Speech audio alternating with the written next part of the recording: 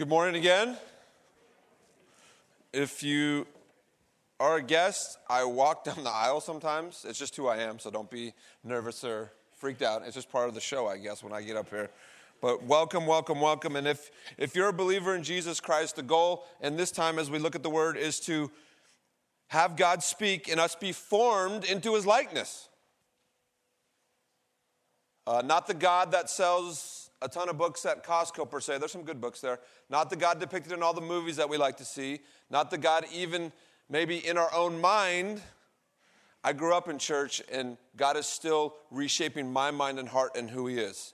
Over and over and over again. Because I'm getting to the point where I can't believe how good and gracious and merciful He is. When I was young, I told my fiance, now she's my wife, I'm not going to live past 25, and I kind of did it to get her goat, like, why am I with you then? But as I get older, I'm probably going to live a long time because God has a lot to teach me and form me into. So I might have a long stead going on here, right? Long time, because I'm hard-headed in some ways. And if you're not a believer, welcome. We're glad you're here. If you have questions, welcome. I'm glad you have questions. If you have doubts, doubts are okay. We're going to see some guys here who doubted a bunch and hid away because they were scared of soldiers. And God met them, and Jesus Christ, the resurrected Christ, said something amazing to them, and that's what I want us to leave with. So, welcome. Let me pray. And tech team, we're going to be in verse 11, not at the top. Start in verse 11, just giving them a heads up. I don't want to lead them astray. Father, help me and help us. Thank you for Easter. Thank you for a weekend to remember what you did so many years ago. Thank you for the story of a dinner and a betrayal and an arrest and a kangaroo court and a conviction from a governor who really had no clue what was going on. And thank you for going to the cross, Lord, and on the cross proclaiming to humanity, forgive them. And then in that day, long ago, thank you for rising from the dead and showing us and history and the people to come that because of your goodness you have defeated death. Help me now. In Jesus' name, amen. John chapter 20 will start in verse 11. Mary Magdalene, interesting woman, checkered past, meets Jesus, everything's changed. Then she starts to serve Jesus. And she's with him. And she's near when he is crucified. And as we'll see, she's near when he's buried. And on the first Easter morning, John chapter 11 says this, but Mary stood weeping outside. The older I get, the more an adult human who is weeping gets to my soul. I mean, there's crying. I'm a crybaby sometimes. More, maybe not literally anymore. And there's being disturbed. But have you heard an adult weeping, almost gasping for air? It cuts to our soul. It cuts to our hearts. This is what the language is saying about Mary. She's undone. She is in anguish. She is in distress. She at least wants to know where the Lord's body is. As she wept, she stopped and looked back in the tomb. And here she saw two angels in white, sitting where the body was. She said to them, they have taken away my Lord. For you people who are somewhat familiar with the Bible, in the Old Testament, there was the Ark of the Covenant, right? Some of us know that.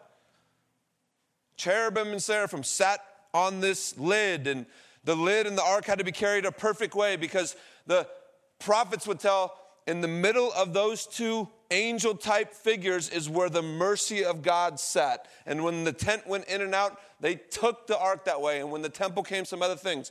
But I can only imagine as Mary peeks in a tomb, she sees two angels at the end of each death table, and the mercy of God is still there. Prophecy of old being fulfilled in the resurrection of Jesus Christ. God's mercy has come. He has paid for sins, and ultimately he said, I can pay for sins because I'm going to rise from the dead. I can't pay for your sin because I'm not worth it. Praise God. But Christ has come, and he's been risen. Verse 13, they said to her, "Woman, why are you weeping?" I guess angels can be sarcastic sometimes too, right? She said to them, "They have taken away my Lord, and I do not know where they have laid him." Having said this, she turned around and saw Jesus standing there, but she did not know it was Jesus. This is not a bait and switch. It's early. Jesus standing behind her is the furthest thing from her mind, is what John's telling us.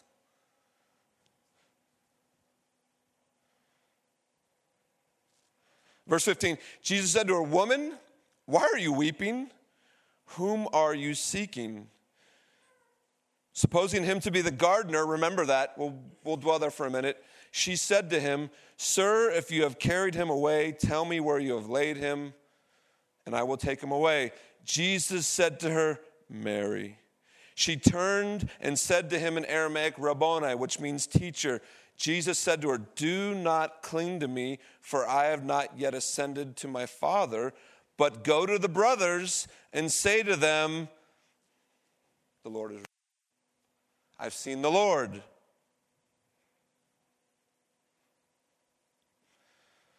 Literally, "I'm ascending to my Father and your Father, to my God and your God." Mary Magdalene went and announced to the disciples, "I have seen the Lord," and that he had said these things. Get in Mary's head. Jesus has been dead for a little over 2 days. The Sabbath and the calendar does some things, but not to get technical. Jesus is in the grave and he's really dead, the account tells us. In the disciples' minds, the brave men, what are they doing? They're hiding out. Why? We're next. They got our leader. They put him on a tree. We watched our leader die. Then they buried our leader. And if we have any association with that leader, we are going to be next. So they're doing their thing. They're in the backdrop. Mary gets up early. The sun is not yet out. It is dark. She runs, probably jogs towards the tomb. Just so you know, it's just outside of the city. It's north of the city. Joseph of Arimathea became a disciple in secret, we think, for political reasons and other reasons. He was a very wealthy man. He, in honoring Jesus' death, wanted to give him a king's burial. So there was a virgin tomb that he owned, and he said, Jesus can have it. It was freshly hewn out of limestone. Nicodemus, who I think became a believer too, was very wealthy, bought 100 pounds of spices so Jesus could be buried in that. Maybe $30,000 to $40,000 nowadays. So Jesus is buried. All the rituals are done. There's a prayer cloth put over his face, linens, or he's wrapped in, and he's put in a tomb. And the tomb is rolled, or the stone is rolled in front of the tomb, and the Roman seal we know is put on it for various reasons. How many of you lost a loved one in the last couple years? Hard. How many of you ever go and visit and just have a moment at the tomb? It's okay if you don't. Some of us do. I don't know exactly what goes on there. I don't have all the answers. Ask my wife. But there's peace in going to where we know the remains of the one we love is. She just wanted to go to the tomb. Still dark out. She might be running. She shows up and something's wrong. Maybe from 40 feet off she goes, that's strange. And she peeks in and Jesus' body has disappeared. The furthest thing from Mary's mind is what? He's risen just like he said. The first thing on Mary's mind is what? I hate these Romans. Whatever, I don't know. I'm not going to speak for Mary Magdalene. But someone obviously moved the stone, got the body, and either did something with it, or what do men do since time began? And women? We're business-minded on some way, right? What can we get for the body? So Mary fears that someone has robbed her Lord's grave, and she is distressed. The whole thing has come undone. She goes to peek back in a second time, and what happens is what we read. We see angels. We see questions. We see the gospel, really. The account goes on to say that she went back and she told Peter and John, and they both started running. Okay, let's go check it out. And John beats Peter, but John stops at the tomb and he doesn't go in. You guys have heard of Peter. What does Peter do? He busts right in, and everything is folded nicely where it's supposed to be. And these two are perplexed. If grave robbers come, I know some guys who work quickly, they're not usually neat. Wouldn't they just grab and go? I used to be a paramedic. If someone was critically ill, we grab and go. Sorry about the kitchen table or whatever happened, but we got to go to the hospital, right? That's what happened. We'll deal with that later. But with that being said, things are orderly. And Peter and John go back bewildered. What's going on?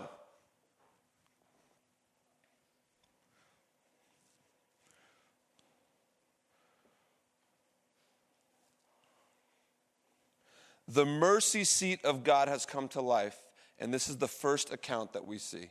God's mercy from heaven to all humanity has come and lived and died and then been raised to show us ultimately what his glory looks like. Go back to this notion of the gardener. I was kind of dwelling on a couple different, we're going to teach the Easter story on Easter, but which way do we want to go? How do we want to do that? What do we want to see? Jesus has lots of names, but Mary, when she is in the presence of the risen Lord, mistakes him for a gardener. How many gardeners? Come to my house, I'll pay you. No. Any green thumbs? We'll say it that way. Any green thumbs? A couple. We got a couple, right? My grandfather, it was a green thumb when he was alive. He would take the smallest little box in front of a window, and a couple months later, it would be beautiful. He would show me. He would come back to our house at times, and then he would be like, well, maybe not. But the point is, a gardener sees everything differently. And that's an honest, logical assumption for Mary to think she's in company with the gardener because she's in a garden where the tomb was. If we go way back in the Bible, this whole biblical historical account started with a garden. There was a guy, Adam, and a lady, Eve, and God simply said, tend the garden. And it's all good. And human beings did what human beings do. I have 3 daughters. Trust me, I know the power of just please do it. Please, please, please. Sin enters the world. As a human being, I'm not proud of human history. I'll just say it that way. The garden becomes desolate. Empires rise and fall. The ladies in the house, you'll like this. Mostly men assume power and conquer each other until we get to 2017, right? And our history is bloody, and there's bright spots. But Jesus appears as risen Lord to one of his followers whom he loves and whom she loves as a gardener. And I started to think about that.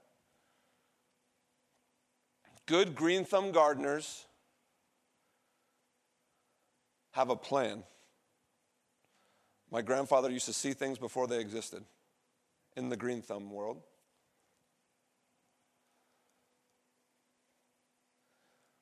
Good green thumb gardeners know the painstaking work of cultivation, of planting, sowing, watering, trimming, pruning, seeing the reaction of the sun and the light and the water and the wind and the temperature, and they shape things, and what was dead and dry and not living springs to life, ultimately in our Christian faith because of Jesus Christ.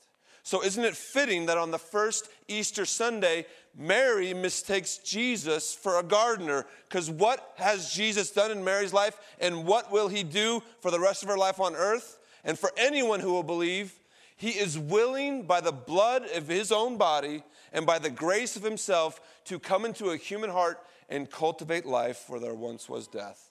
There you go. And that's the picture that John puts forward on this Easter morning.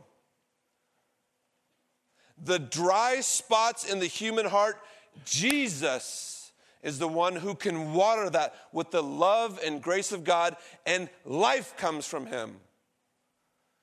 Some of the driest spots in human history are when we try to do things our own way, and at the end of the day, we become depressed and angry because sometimes in our own way, we start off worse than we were. When the message of the gospel is, I came to show what God is like, Jesus Christ. I came to let heaven breathe on you. I came because, I'm not a heretic, but hear me on this one. I came because a book was not enough. Jesus Christ came to fulfill the book and write the new book and say, I am the Word of God. Come and follow me. And when you follow me, the offer I make to you is not simply peace all the time. Spiritual peace, yes, but some things can happen. Not simply happiness all the time. Joy is a different verb, we'll say. I came to promise to form you into the likeness of myself. Let me tell you about Jesus. Not what they tell you about Jesus. I'm going to tell you what the Word says about Jesus and what Jesus says about himself. Jesus is good. He is kind. He is long-suffering. He is a good gardener. He will take decades to see fruit come. He's a smart gardener. He prunes his plants. How many of you guys like to be pruned? Oh my gosh.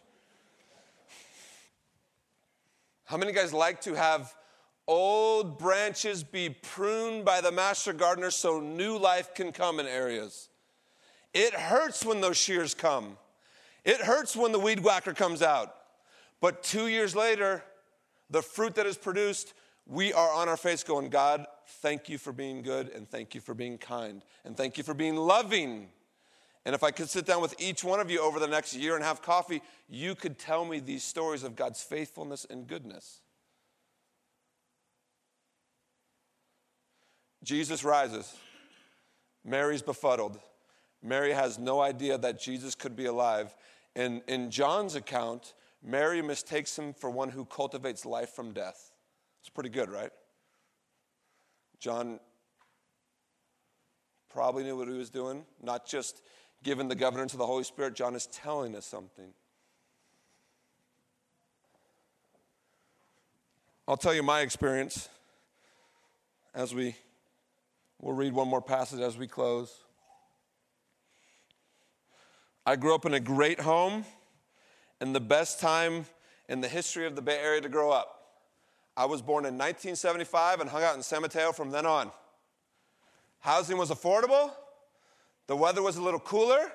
It rained more a little bit back then. We won't deal with that. It's raining a lot this year. I was 6 years old when Dwight Clark caught that ball in the northern end zone in Candlestick Park, and the Niners went on their dynasty. So I saw the whole thing as a young sports fan. I played sports growing up. My mom's here. I was somewhat ornery sometimes, right? But I had it pretty good. As I started to grow up, and as I started to deal with myself, and as I started to deal with some of my anger and my emotions, all me, I did many things to fulfill Dave and to make Dave pretty much number one in Dave's life. I don't even know what that meant. Went to a couple youth camps when I was a young kid, and they started to tell me this name of Jesus. Like, Jesus. Like, okay, isn't he like, is there some paintings about him or something? I don't know. Okay, and then started to hear more and learn more and started to be surrounded by people who love Jesus and tell me more about Jesus. I never had a Mount Zion moment where the light bulb flipped on. I never had the St. Paul, conversion on the road to Damascus where I was blinded and things happened.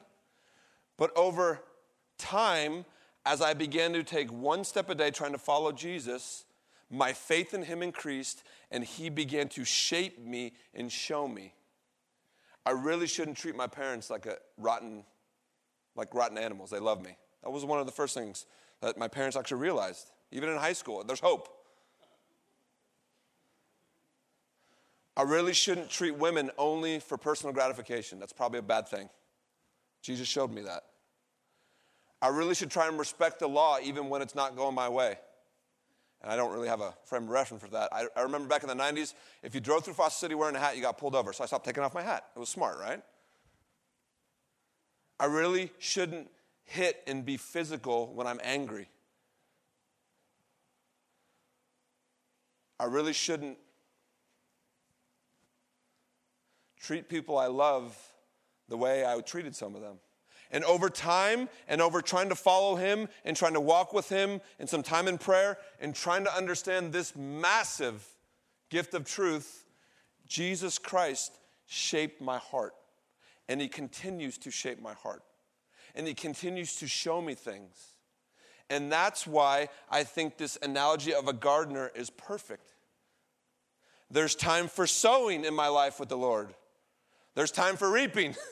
There's time for pruning. There's time for heavy watering when I am depending on him 24/7, 365. He's that good. It's usually like when your 7-year-old is having surgery, right? We know that, right? And then when sometimes I forget him, he's not like me and go, oh, is that all you got for me? He is there, and he beckons me over and over. Continue to follow me, son. Continue to follow me. I have the way of life. I have the way of peace. I have the way unto salvation because I bought it for you on the cross. I'm revealing it to you now. And the older I get and the more I pastor, that's what this journey as a Christian is about. It is about being formed and shaped into the way of Christ, who God has revealed himself to be. This is the resurrection and the life. In John 11, we don't have it, but Lazarus is dead. Mary and Martha show up, and they are weeping. And Jesus says to them, for those who believe there's resurrection, and she goes, I know about the end times, Lord. I know about all that movie stuff that they'll write one day. Way. And he goes, no, I am the resurrection and the life. Those who believe in me, it is though they die and they won't. And that's what we celebrate. Let me have the Lord have the last word. For some of you, like I used to be, who might think, yeah, but Pastor, you haven't seen what's in my garden. It's a dry place, even us Christians. Let's go to John 20, verse 19. Let me set the stage real quick. There's been a few deniers of Jesus since he's been killed. The chief one is Peter. We know Peter denied at least 3 times. Don't put all your judgment on Peter. That was probably a likely attitude in the group, right? If there's 12 of us who became 11 and then our Lord was killed, and then if we're going to be associated with him, we're going to get it. One of our leader, per se, was denying Jesus a couple times, and that's famous because it's in the scriptures. But there was fear and doubt and possibly even self-loathing. John 20, verse 19. On the evening of that day, the first day of the week, the doors being locked where the disciples were for fear of the Jews, Jesus came and stood among them and said to them, peace be with you. When he said this, he showed them his hands and his side. Then the disciples were glad when they saw the Lord. Jesus said again to them, peace be with you. As the Father has sent me, even so I am sending you. I don't know how to reconcile that totally yet. How many of you have been betrayed in life? How many of you remember the person and the day? How many of you still don't like that day? You shouldn't. Betrayal, especially from a loved one or someone who professed love or adoration for us, is probably one of the hardest human things to walk through. This is who the resurrection is. He's not like anybody on the cable news networks. He's not like leaders of countries. He's not even like great men and women who have storied histories throughout human history. He was betrayed, he was mocked, and he was chastised for many reasons. And he shows up to some of his closest followers, and the first thing he says is, take courage, don't be scared. That might not mean anything to you, but in the way of the world and the way of humanity, that is counterintuitive, countercultural, and even counter-spiritual, because the recompense was done on the cross on Friday, and he came with great news on Sunday, and when he appeared to the boys, it's all good, guys. I know. That's what he's literally saying. I know. Pastor, you don't know how dry my soul is. He does. And he says, I know, and I came, and I'm here. Follow me. I'll build faith in me, in you. I'll walk with you, and I will cultivate you into the likeness of who I am. And if you don't know who Jesus is, read Matthew, Mark, Luke, and John. Do it for me. You never have to see me again. And find out who Jesus is. And then surround yourself with people who know who Jesus is and ask your questions, because I got questions too sometimes. And the answers usually blow my mind, because they're laden with grace and mercy. The justice of God for humanity was dealt with on Good Friday on the cross. Forgiveness and mercy and grace. My penalty was paid. Your penalty was paid, humanity. Come to Jesus. Come to the gardener who leads with, peace be with you, Kevin. I know your struggles. I'm good. You're good. I'm really good, so I'm going to make you really good. And let's work on these things. Now hear this. Jesus loves us enough to meet us even in our sin and our shortcomings, and to walk the long road with us to make us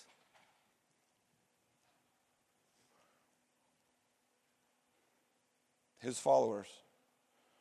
If you've seen the church do wicked things over the years, yeah, we do sometimes.